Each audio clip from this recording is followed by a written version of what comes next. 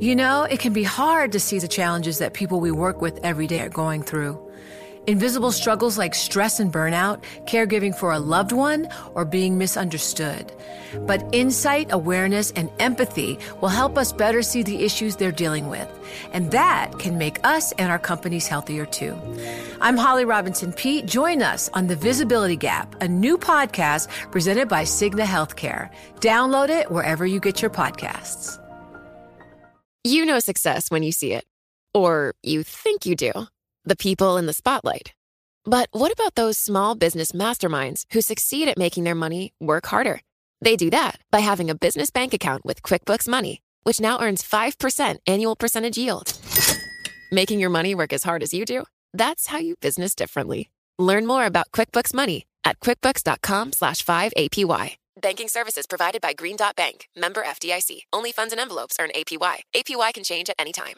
The countdown has begun. This May, 1,000 global leaders will gather in Doha for the Qatar Economic Forum powered by Bloomberg, held in conjunction with our official partners, the Qatar Ministry of Commerce and Industry and Media City Qatar, and premier sponsor QNB. Join heads of state, influential ministers, and leading CEOs to make new connections and gain unique insights. Learn more at QatarEconomicForum.com. Keep tightening. That is the message from the IMF to the ECB. In a new report out today, the International Monetary Fund says a tightening bias is necessary to combat stubborn inflation. Maria Tadeo is in Brussels with Kristalina Georgieva, IMF Managing Director. Maria? Indeed, and she is here with me in the studio. Madame Georgieva, is always very good to see you. And to some extent, you're back home because, well, you're Bulgarian. You used to be a commissioner. You have been on a European tour. You were in Luxembourg. Today, you're in Brussels. And I know you watched that press conference yesterday from Madame Lagarde. The message was very clear. We've got a hike.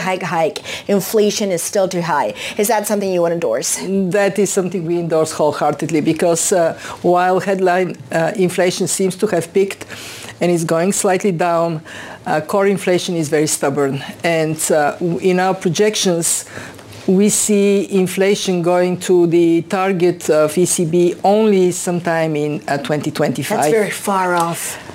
Too long, too high.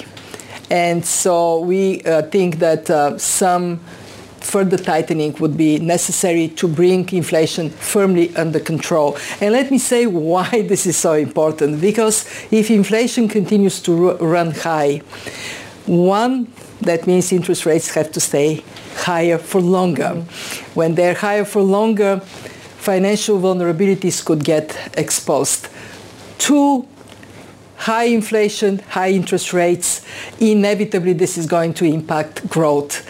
And we want the European economy, the world economy, to grow. We worry that our projections for growth are kind of on the weak side. We only expect growth at 3% over the next 5 years. We have to get out of the inflation trap to create a better environment for stronger growth. And that was essentially what Madame Lagarde also said yesterday. She also added, by the way, July, get ready for it, there will be another hike. The debate today in Europe, everyone's talking about this is, will there be another one in September? I'm not sure if you want to give me a number of how many more hikes, but is that something that you say July, September, whatever is needed? I would say Madame Lagarde, ECB, they're guided by data. They would watch the data very carefully. They would make a decision on that basis. If inflation continues to be resisting the actions they take, they will have to do some more. Of course, for the good of the economy, we also have to make a call to the fiscal policy side. Yes. Please don't spend too much, because you spend that pushes demand up, that pushes prices up, and then rates have to stay higher for longer. And you met with finance ministers yesterday. Are they listening to you, or do they tell you, my problem is there's elections across Europe. The energy situation, by the way, prices shot up yesterday still.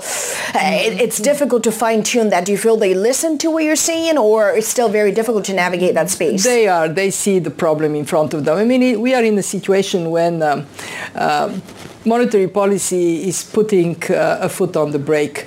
Well, if fiscal policy steps on the accelerator, we are for a very, very bad ride. You're going to crush the car. Everybody understands that. We would crush the car.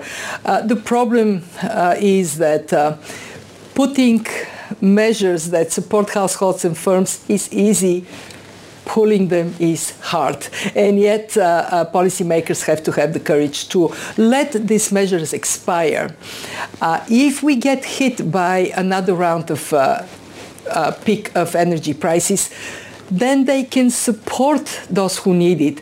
But take the time now, be prepared to be more targeted, so it is easier to carry on the fiscal front. And speaking of crashing, hopefully not, but yesterday we had Peter Pratt on the show, and of course a former chief economist of the ECB, and he did say the soft landing, however, it's becoming hard now for the ECB. Do you trust Madame Lagarde? Do you think she can get to that point and build that consensus, make the right choice? I inherited her job at the IMF. She has done a fabulous job there, and I'm sure she would do a very good job for the European people.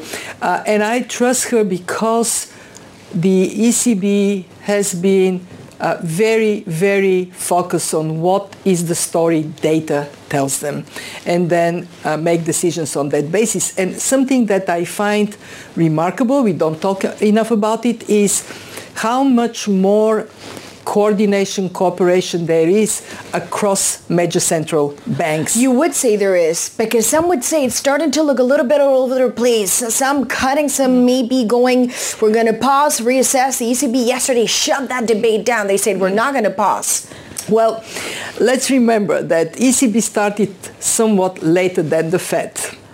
And the situation in Europe is different from the situation in the US. How is it different? Mm-hmm. Well, first, the US has not been hit as hard by energy prices. Europe suffered a bigger blow. What does it mean? It means Europe had to give more help to households and to firms. And that, of course, pushes demand up. And the second way in which Europe and US are different is what we see in the United States is that the actions of the Fed are showing that there is some softening of the economy. Here, I love being in Brussels. I go around, well, restaurants are full. People are at work. And that's the problem, isn't it? The services is going strong, the manufacturing, however, there's a lot of fears in Europe about the future of that sector. Do you fear that? You see it in the data. Countries that are more dependent on contact-intensive industries, say tourism, they were badly hit in 2020, but now they're recovering very strongly. They have higher growth, whereas countries that are more manufacturing dependent, more affected by energy prices, more affected by the whole energy transition that Europe is carrying, and more affected by external demand for manufacturing products. You see what is happening in China, slowing down. Yes. China slows down, Asia slows down. How much do you fear the Chinese impact in this? Well, the Chinese... It looks like they want to stimulate the economy. They have ample fiscal and monetary policy space. They were very cautious in prior years, and this is why the Chinese economy, one, being clogged down, two, not enough policy support. It went last year in the unthinkable average growth lower than the global average. Never happened in 40 years. Now they are starting to inject a little bit of policy support to the economy. But I'll tell you, I look at China, it is affected. The real estate market is not quite yet fully recovered. Is it fatal, critical? I don't think so. Okay. I don't think so. And the government and People's Bank of China, they're paying very close attention to it. But it is harmed. And then you look at the reshaping of global supply chains, because obviously everybody recognizes you cannot be dependent on one source on anything. That is having implications for China. The tradition China had of capital inflows, whenever the economy is perking up, they get lots of capital flows. We are not seeing that much of it happening.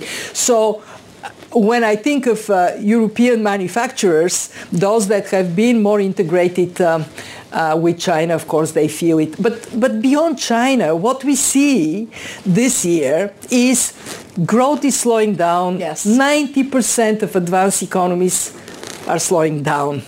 And that has implications, of course, for European open economies that are more integrated in the world economy. And a very short question on this. For that European recession, technical recession now, do you feel this becoming a mild one that can get solved? Or actually do you go, this could turn structural and there's a fundamental growth problem here?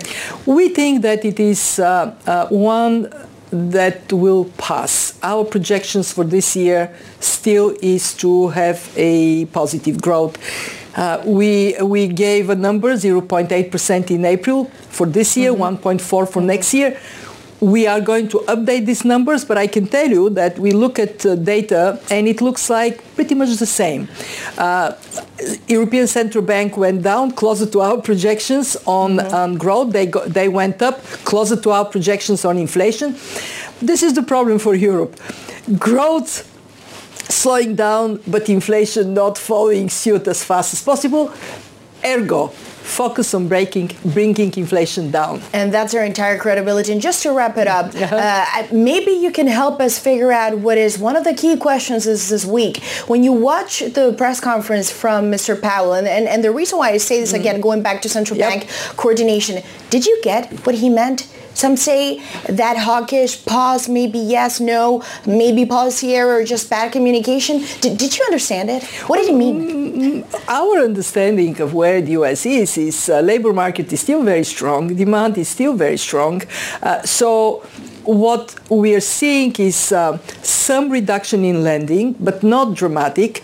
And therefore, when Chair Powell says pause, he means pause. He doesn't mean stop and reverse. He doesn't mean stop and reverse. So for you, that pause means? Pause. Let's see how we are going in the next month, because our concentration now is on a very simple question. When you try to constrain demand with high interest rates, normally there is response. Demand shrinks. Lending contracts somewhat. This time, at this point of the hiking cycle, we don't quite yet see it. Does it mean that there is a miracle and it would disappear, this impact would disappear? I doubt it. So there would be some slowing down. And then we come to your question, can we avoid hard landing? And the answer is, with careful calibration of monetary policy, take the pulse, look at the data, and then you decide what to do next. It is possible, but yes, the path is narrower. Well, Madame Georgieva, what a time to be the head of the IMF, but always great to see you. And this time around in Europe, we tend to see you in DC, but you're back to some extent, your old home, because you used to be a European commissioner. Very much it is.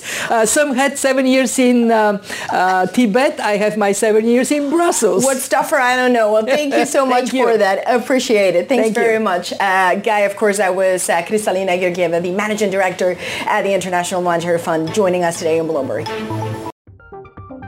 From Silicon Valley to Wall Street, the promise and perils of artificial intelligence are playing out on the world stage. But what will the next phase of AI adoption look like? Which companies, from big tech to startups, will dominate?